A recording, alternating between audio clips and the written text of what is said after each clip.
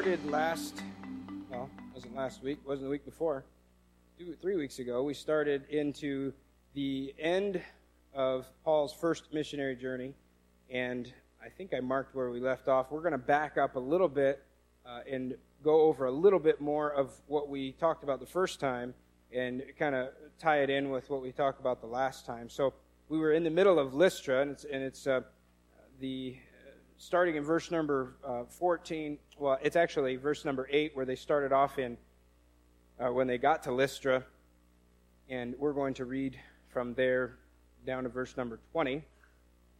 Acts 14 and verse number 8. And there sat a certain man at Lystra, impotent in his feet, being a cripple from his mother's womb, who never had walked.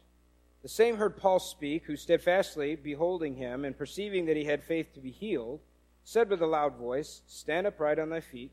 And he leaped and walked. And when the people saw what Paul had done, they lifted up their voices, saying in the speech of Lycaonia, The gods are come down to us in the likeness of men. And they called Barnabas Jupiter, and Paul Mercurius, because he was the chief speaker. Then the priests of Jupiter, which was before their city, brought oxen and garlands unto the gates, and would have done sacrifice with the people. Which when the apostles of Barnabas and Paul heard of, they rent their clothes, and ran in among the people, crying out and saying, Sirs, why do you do these things? We also are men of like passions with you, and preach unto you that ye should turn from these vanities unto the living God, which made heaven and earth and the sea and all things that are therein, who in times past suffered all nations to walk in their own ways. Nevertheless, he left not himself without witness, in that he did good, and gave us rain from heaven in fruitful seasons, filling our hearts with food and gladness. And with these sayings scarce restrained they the people, that they had not done sacrifice unto them. And there came thither certain Jews from Antioch and Iconium, who persuaded the people, and having stoned Paul, drew him out of the city, supposing he had been dead. Howbeit, as the disciples stood round about him, he rose up, and came into the city, and the next day he departed with Barnabas to Derbe. So this is the Lystra stop, and we had pretty much covered most of the Lystra stop before, and so we won't go through all of that again, but I do want to go back to Paul's message, which begins in verse number 14. Just to remind you that they come through Lystra, and they began the ministry in Lystra with just an initial healing. And they find this lame man, and it was likely that he had been teaching for a while, and this lame man had been hearing it. And Paul looks at him, and I find it very interesting the phrasing here that Paul perceived that he had the faith to be healed. So this was some sort of an evident faith that the man showed and displayed that Paul could recognize he has faith to be healed. And that was why Paul performed the miracle. Again, as we've seen, miracles have happened all through the book of Acts. They're not at the whim of an apostle. They're not at the whim of. It's not like they have a utility belt with. Batman's got a utility belt with all these little tinctures and concoctions and stuff, and the Apostle Paul wanders around with an apostolic utility belt, and he can pull out gas that will give you your sight back, or a grappling hook so that he can. Well, he did have an Easter basket because he was lured out of a window one time, but that's all he carried with him was the basket. But the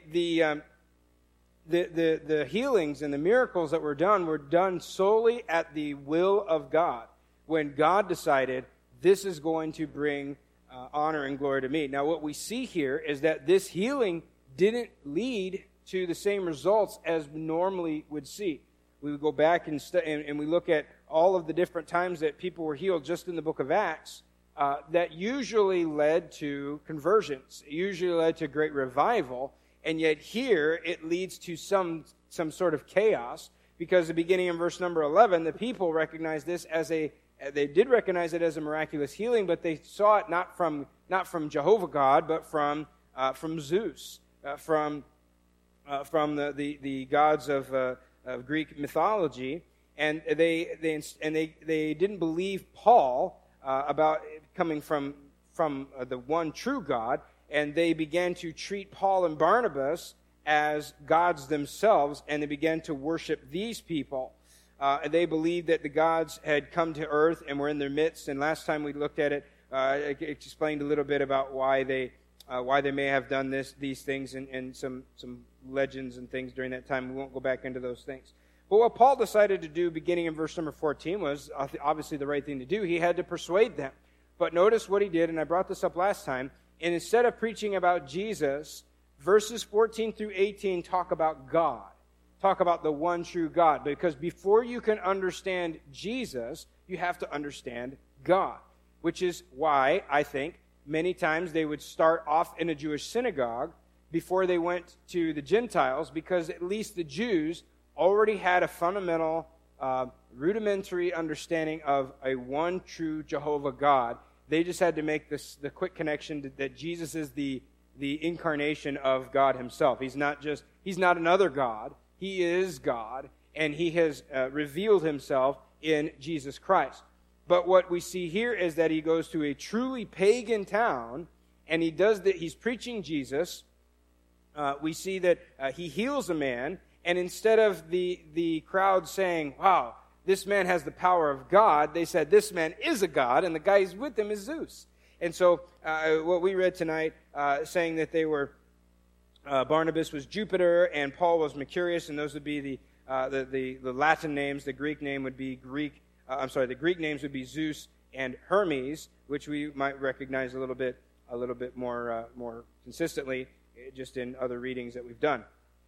And so they began proclaiming in their native language, the gods have come among us. We have to do this right. Remember, there were legends about how they missed it times before. And so the priest of Zeus comes out, and he's bringing an ox. They're going to do a sacrifice to Paul and Barnabas, and they're bringing garlands for them to wear, and there's going to be this big procession and a parade, and it's a big deal. And at some point in this, Paul and Barnabas realize they're not excited about Jesus. They're excited about me. They're excited about Barnabas. This is not going the way that it's supposed to go. Probably because they were speaking their native language, and Paul did not speak that language, and so it took him a while to figure out what was going on. But as soon as he does, he stops it, and notice in verse number 18, they scarcely restrain. I mean, the people are pushing to sacrifice unto them, to worship them, and Paul is doing everything he can to stop them from worshiping him and turn and redirect that worship to God. And he scarcely does it. He barely gets that across. But I want to look at this message in verses 14 through 18 again. And I know we did some of this already, but I want to kind of go back into this and unpack it a little bit more. So once Paul and Barnabas realized what was happening, they quickly tried to stop it.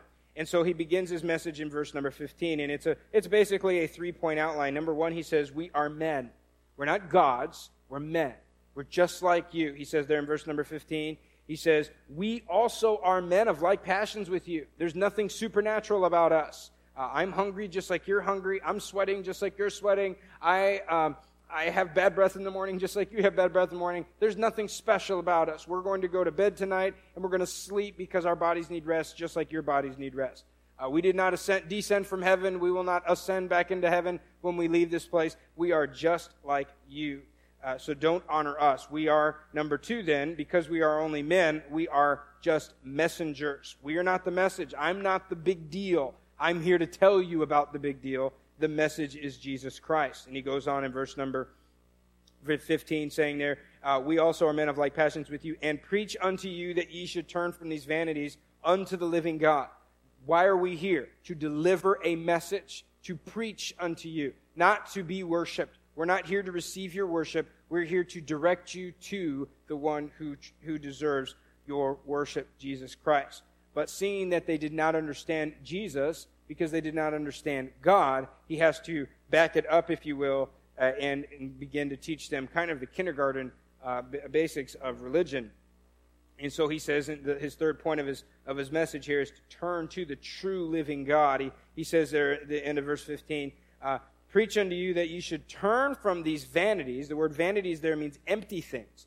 He says, I want you to turn from these empty pursuits, these worthless, vain, waste of your time type of activities. And he says, turn from the vanities and unto the living God. Not some legend, not some wooden idol, not some golden statue. I want you to turn to the true living, breathing, active God in heaven. And notice what he says. This is the God who made heaven and earth. He made the sea. He made all things that are therein. And this was to separate him from the Greek god Zeus. I read the statement to you that philosopher Aeschylus said, Zeus is ether, Zeus is earth, Zeus is sky, Zeus is totality of things and what is above them. So their idea was Zeus is everywhere around us. Kind of like, was that pantheism, where God is in nature and God is everywhere around you? And that's kind of the idea that they had about Zeus. Zeus is the ether, and Zeus is the sky, and Zeus is all these things. And Paul is saying, God is not sky, and God is not water, and God is not all these things. God made the sky. God made the water. God made the land. God made you. God is not the tree. God made the tree. In fact, God spoke the tree into existence. God is not the fish. God made that fish. And all the idols that men try to make to liken unto the Creator were actually created by the Creator. And that's what Paul has to refute, but to kind of pry that out of their thinking. And we can see that that's not an easy task, seeing that after this message, he still barely stops them from doing sacrifice. He says, number 2, not only has God created the earth and created all things, but he has allowed men to walk in their own ways. We go down to verse number 16, who in times past suffered all nations to walk in their own ways. So they didn't have a fundamental understanding of who God is. And so what God in his mercy allowed them to do was go on in their error. So to contrast and understand that, when Israel would go away from God, he would punish them. But he never punished other nations for worshiping the false gods because they didn't know any better. He never punished them for worshiping Baal. He never sent locusts and hornets and all the different plagues that he would send to the children of Israel. Now, he would punish other nations for how they treated Israel, but he never punished the nations for how they didn't worship God, for redirecting their praise towards some wooden statue or creature. But he did do that with Israel. Why? Because Israel was God's chosen people, because they were given the first chance, if you will, at the gospel. I think about how Paul says, I am not ashamed of the gospel of Christ, for it is the power of God unto salvation, first to the Jew, and then also to the Greek, meaning that not that the Jews are more important, but they are the ones who were given first, and so they had a bit of a head start. And so, to whom much is given, much is required. And so Paul is saying here to these people, God has been patient with you. He has allowed you to walk in your own ways. But then notice what it says here in verse number, the next verse here. He did not leave them completely in the dark. Be in verse number 17. Nevertheless, he left not himself without witness in that he did good and gave us rain from heaven and fruitful seasons, filling our hearts with food and gladness. So God was not hiding from them. He was not saying, I'm only Israel's God, and I'm going to hide myself and blind every other person. He did leave evidence that there is a true God. And there were times, and we read through the Old Testament, and we see Jewish proselytes, Gentiles who had converted to Judaism because they realized there is a one true God. And then there are several examples of that. So we see many examples of Gentiles converting and worshiping the one true God before Acts, but it wasn't as common. It wasn't as widespread as what we see as Paul is preaching to the Gentiles in a trailblazer fashion. But he didn't hide himself. And so how did God reveal himself in creation? By doing good, by giving rain, by giving fruit, fruitful seasons there, and filling our hearts with food and gladness. Think about when Paul said in Romans 1:19, because that which may be known of God is manifest in them, or it's revealed in them. For God hath showed it unto them. For the invisible things of him from the creation of the world are clearly seen. Think about it. The invisible things are clearly seen. That's what Paul is saying. He's doing a bit of a play on words, saying, you can see things that you can't see. Wait a minute. If you can't see it, then you shouldn't be able to see it, right? I mean, by definition, if it's invisible, you shouldn't be able to see it. But Paul is explaining the invisible things are clear. It's obvious. It's right there in front of your face. You remember, was it back in the 90s or whatever? I don't know if it's still a thing now, but remember those pictures that they would do, and it looked like someone just threw a bunch of paint, But then if you like stood there and crossed your eyes and stood 5 feet away or whatever, and then sometime there might be some picture. How many know what I'm talking about? I could never get those things. Anybody here, like, you're a whiz, you just walk up and like, oh yeah, it's a horse. And like, anybody like that? Okay, just like Trish and Cindy, and that's it. So they're standing there like, yeah, there it is, right there. And then my mom and my dad would see him in the mall, and we'd standing there, and you know, I'm like tilting my head a little bit, trying to find this thing. And they're like, yeah, see right there, there's the horse. And nope, still not seeing it. Let's go get the food court. You know, let's do something else, because I can see that, but I can't see that, and it's wasting my time. Or eventually, if they keep going, and you're like, oh yeah, there it is. Until they make you prove it, and then you realize you don't really see it. But it's clearly seen to some people, and to other people, they're looking at the same exact thing and just not seeing it. Why is that? Well, that's how God has revealed himself to some people. And so he goes on in Romans 1. He says that the visible things of him from the creation of the world are clearly seen, being understood by the things that are made, even his eternal power and Godhead, so that they are without excuse. And this is how all people of the world stand before God without an excuse, without saying, well, I never got a chance to be saved, so therefore God is unjust to send me to hell. No, he's saying right there, he's saying that you can clearly see the invisible God. How? You can understand him by the things that are made.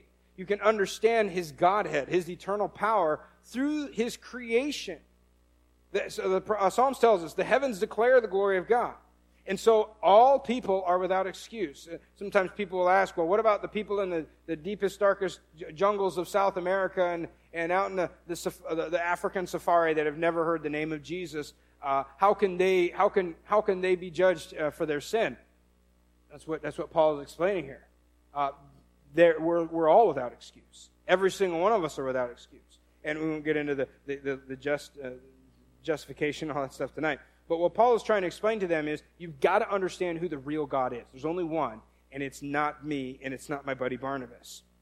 And Paul is backing up to the fundamental belief in one true God, and that has to be present before salvation can take place.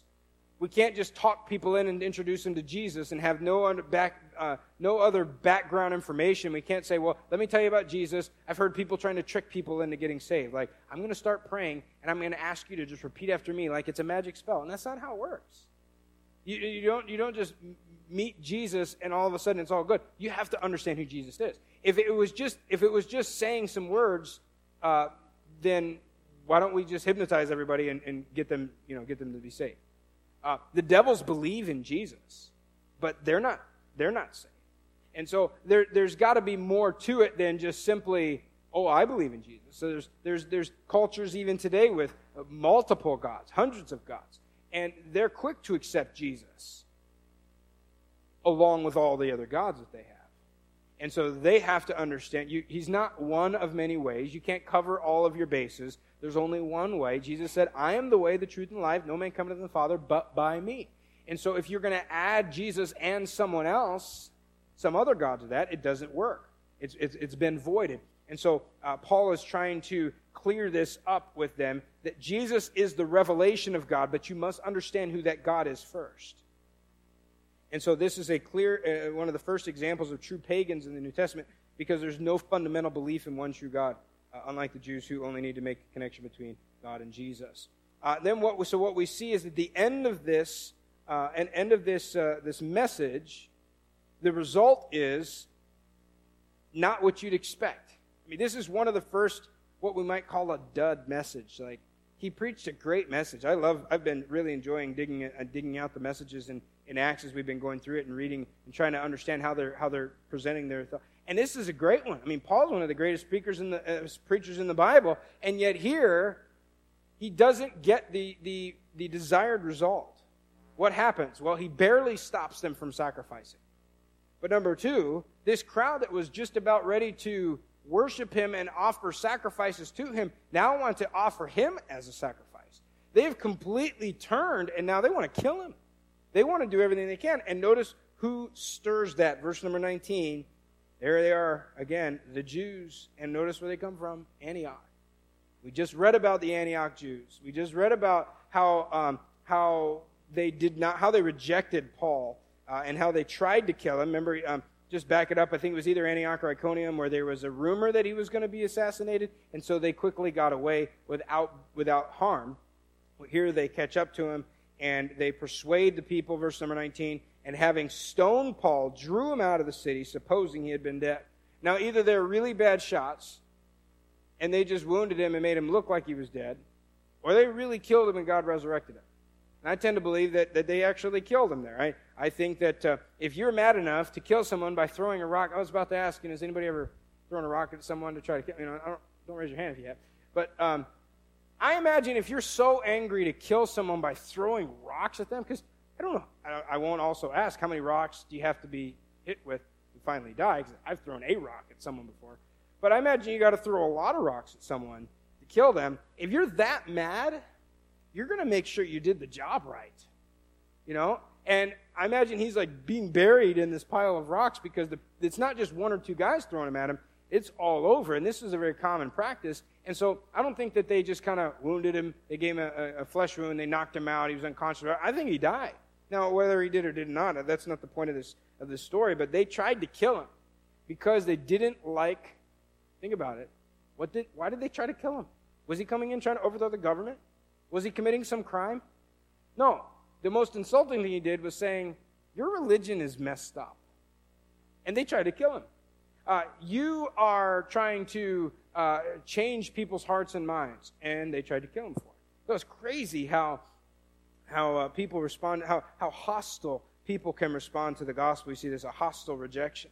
And so they stoned Paul and left him for dead outside of the city, almost in a way saying, okay, you say you're not a god, you're a man, let's find out.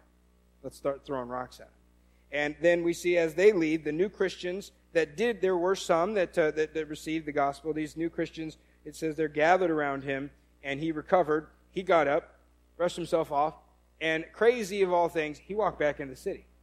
Now, no one here has ever been killed by someone else before, right? But imagine if you had been, and God brought you back to life. Would you go back to the place where they just killed you? Like, are you going to try your luck here? You're going to push things? No, I think I'd say, Paul, that's the way you don't want to go. You probably want to go that way. I also wonder where Barnabas was here at this time. How did Barnabas get out of it? Because Paul was the one speaking. Barnabas was the one who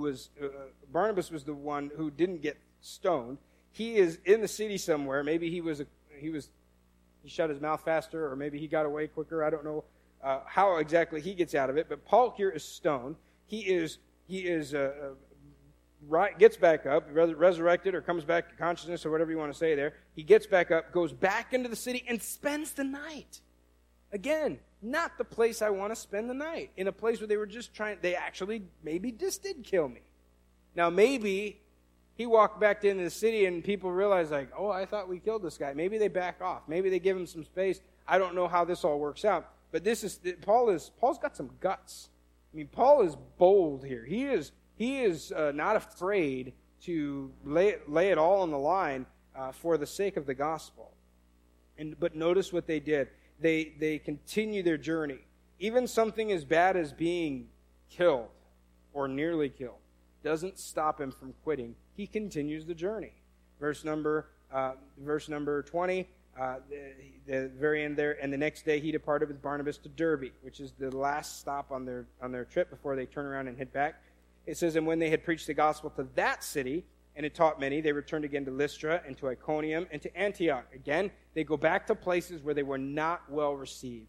And again, they still have a desire to see people saved in a place where they had been rejected very forcefully in some of these places. So they go back and they head back there to Derbe. And so I have this I call it Stop 6, where they go from Derbe on to Lystra, Iconium, and Antioch. They were going to hit up a new one or two new places and then make their way back to the church. Let me read a little bit and then go back and explain it here. Verse number 22, confirming the souls of the disciples and exhorting them to continue in the faith, and that we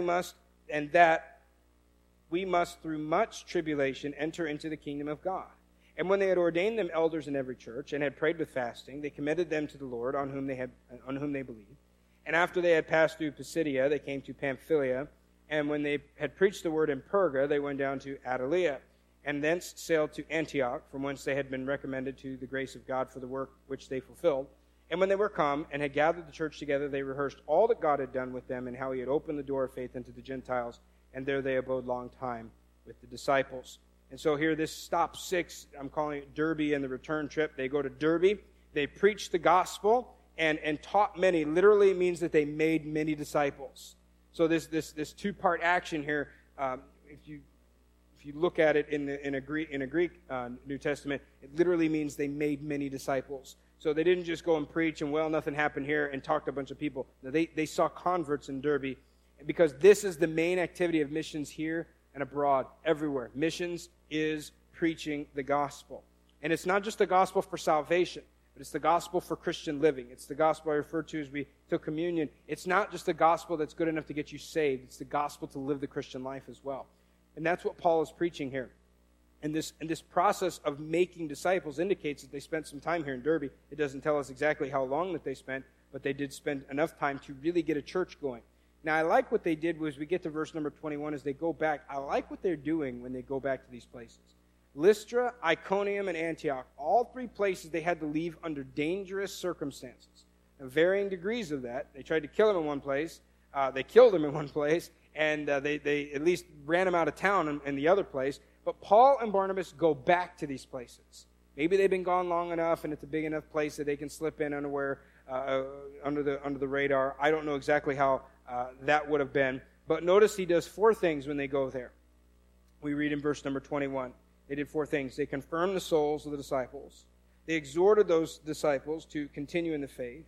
That we must through much tribulation enter the kingdom of God. And next, verse 23, they ordained elders, and then they prayed with them. They prayed and with fasting, and they commended them to the Lord on whom they believed. So they confirmed them. That means that they strengthened them through their teaching. They didn't just teach them the gospel. They didn't just get them saved. They also brought them along in a spiritual journey. They exhorted them, meaning that they encouraged them to persevere. Why? Because he explained to them, hard times are necessary. You just watched me be stoned, right? This is kind of something you might expect. The Christian life is not going to be an easy, happy-go-lucky life. Kind of nowadays today, Christianity is like a fad. It's a label that you can wear and you can attract the politicians. I'm a Christian, right? They've never been to church, or they don't really belong anywhere, but they want that vote, and so they will claim to be a Christian so they can get that group of people on their side. Back in this day, that was not into any political advantage to do that. And so we see here that Paul is encouraging them, hey, persevere, it's going to be tough. Yea, all that will live godly in Christ Jesus shall suffer persecution. But persevere, stay with it. And then number 3, the third thing they do is that they appointed church leadership. Now, I think that the first time they went through, they got these converts, they established these little churches, but everybody's a baby Christian.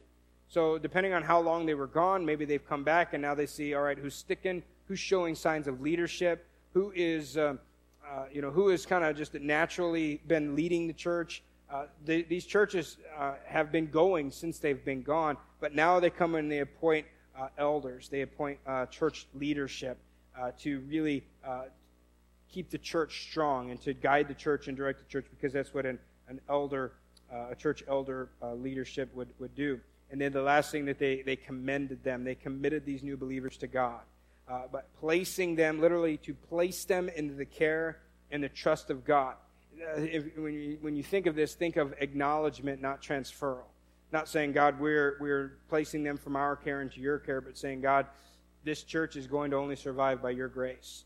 We're leaving. We don't know if we'll ever come back. We don't know what kind of persecution they're going to face. We know what we faced in just the short time we've been here. Give these people the perseverance, the endurance to stick it out regardless of what happens. God, they're in your care. This is your church. These are your people. This is how they leave them. Maybe they're going to come back. Maybe they don't. But at this point in time, this is kind of a goodbye for a long time or forever. And so they're praying that they will continue. So that's Lystra, Iconium, and Antioch. Then we get down to verse number 24. It says that they passed through Pisidia and they came to Pamphylia.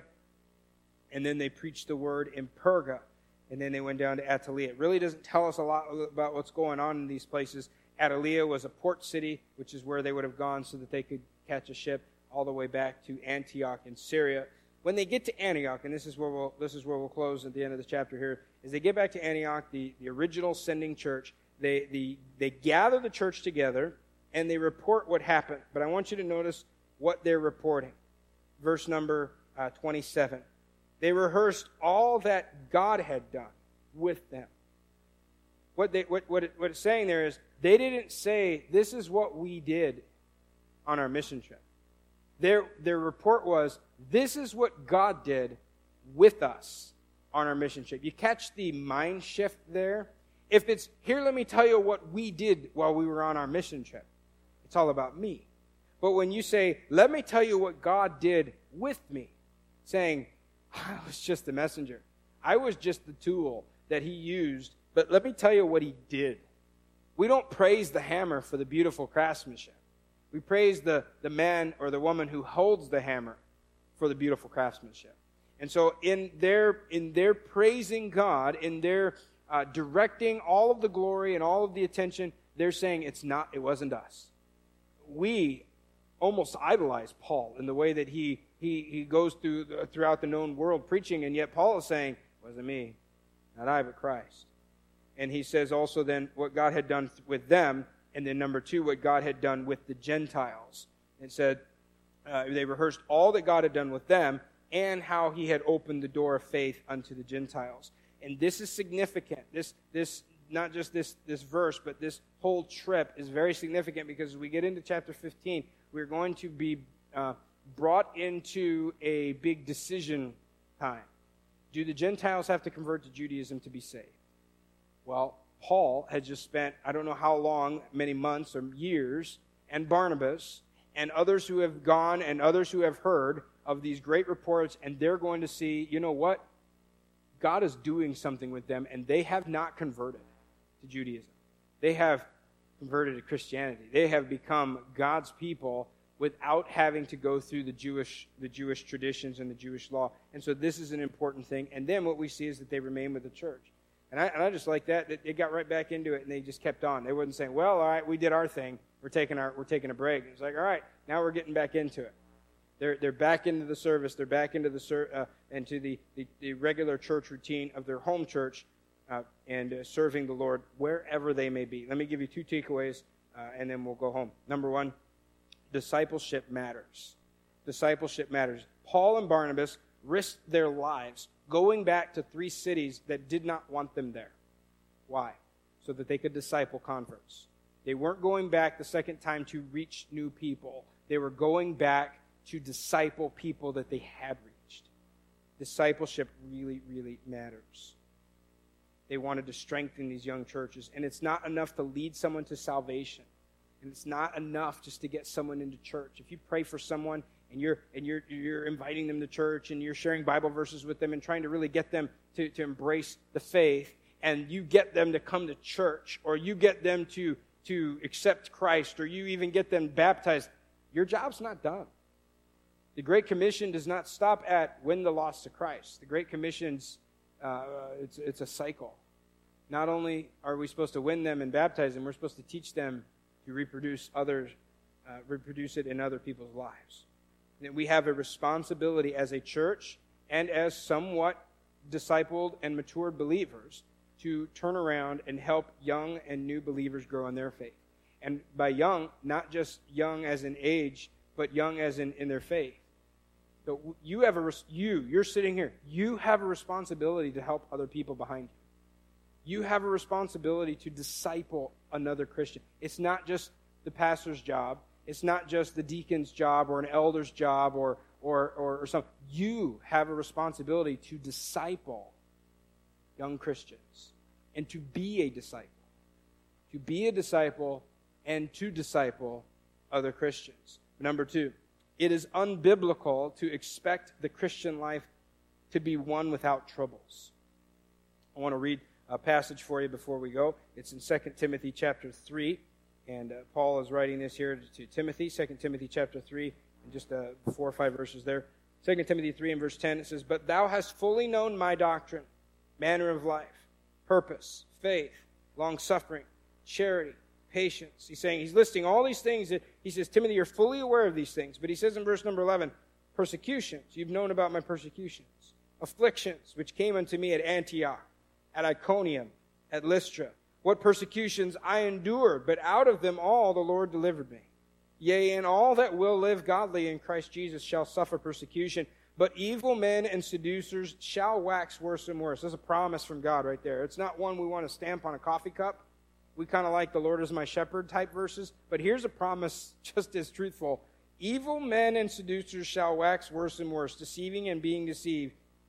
But continue thou in the things which thou hast learned and hast been assured of, knowing of whom thou hast learned them. This is continue. You can't stop them from getting worse and worse and worse and more evil, but continue. It's unbiblical for us to expect the Christian life to be easy. Oh, now that I'm in God's family, it's going to be smooth sailing from here. Nope, probably not. And if it is, you might be doing it wrong. I don't know. We don't want to ask for trouble. We don't want to ask for heartaches and for tribulations and trials and persecutions. But we should not expect them. God's blessing doesn't mean that we won't have trouble or problems. We can't look at someone and say, oh, my life is good right now. I'm blessed. Right? It's a good Christian word to say, I'm blessed. But if we're going to say that, I'm blessed, when it's good, we all ought to be able to say it when it's bad. I just found out I have cancer, but I'm blessed. I just found out I lost everything, but I'm blessed. My kids aren't turning out the way that they're supposed to be, but I'm blessed. Because God's blessing isn't the removal of all the problems in my life, because we think about people like Job. Was God not blessing his life? Yeah. But it didn't look that way from Job's perspective. And so I write this down as well. You don't have to ask for persecution. Don't be like, all right, well, I'm going to pray for persecution. Pray for patience and pray for persecution. Pray that I lose my job. I pray that all my family gets sick. You don't have to pray for those things.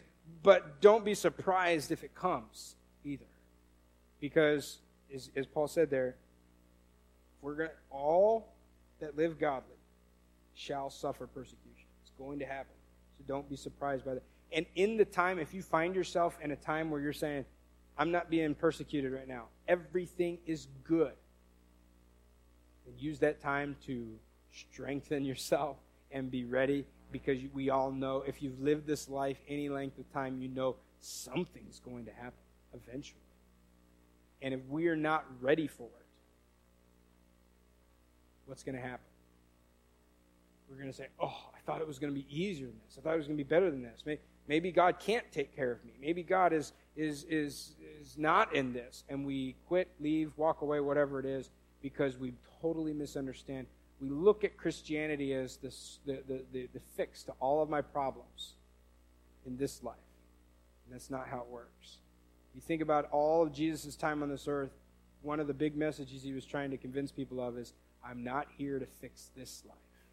I'm here to get you into the next life. That's the thing that they didn't get. That's why on Palm Sunday they rejoiced that the Messiah King had come, until they realized he wasn't coming to rule Jerusalem. He was coming to set up a new kingdom in heaven. And that's Paul's first missionary journey, an incredible trip. I am curious to know one day how many people became believers, heard the gospel and accepted because of this one man on this one trip. And he's going to do it over and over again, just constantly telling people. No doubt there will be scores and scores and maybe millions of people in heaven. And even in a way, we have Paul to thank as well for spreading the gospel, going west instead of east when he wanted to, as we get into that. But as we get into next week in chapter 15, and we look at this idea of really it's legalism. It's adding something to the gospel and making someone do something in order to be saved. And Paul is going to use his experiences from his missionary journey to say, no, that's not how this works. Peter's going to jump back in for one more little cameo appearance in Acts and then disappear from the pages of history. But let's pray, and we'll be dismissed. Father, I do thank you so much for your word and for the way that it is practical and applicable. I pray that you would strengthen us and encourage us. Remind us, there's so many lessons here. There's so many different things to remember and to learn and to apply. And I pray that you would take the things that we need as the great physician and do work in our hearts and apply the things that need to be like the medicine, that you know what we need. And so I pray that the things that we focus on would be the things that you lead us to focus on. May we not get distracted by the things that we consider important or the things that we consider a priority. And may we learn to focus on what you lead us to. May we truly follow you, as Paul did throughout his journey, as he did even in the face of danger, even in the face of death. May we be committed to that as much as he was. It's hard to say that, knowing that none of us are being confronted the way that Paul was.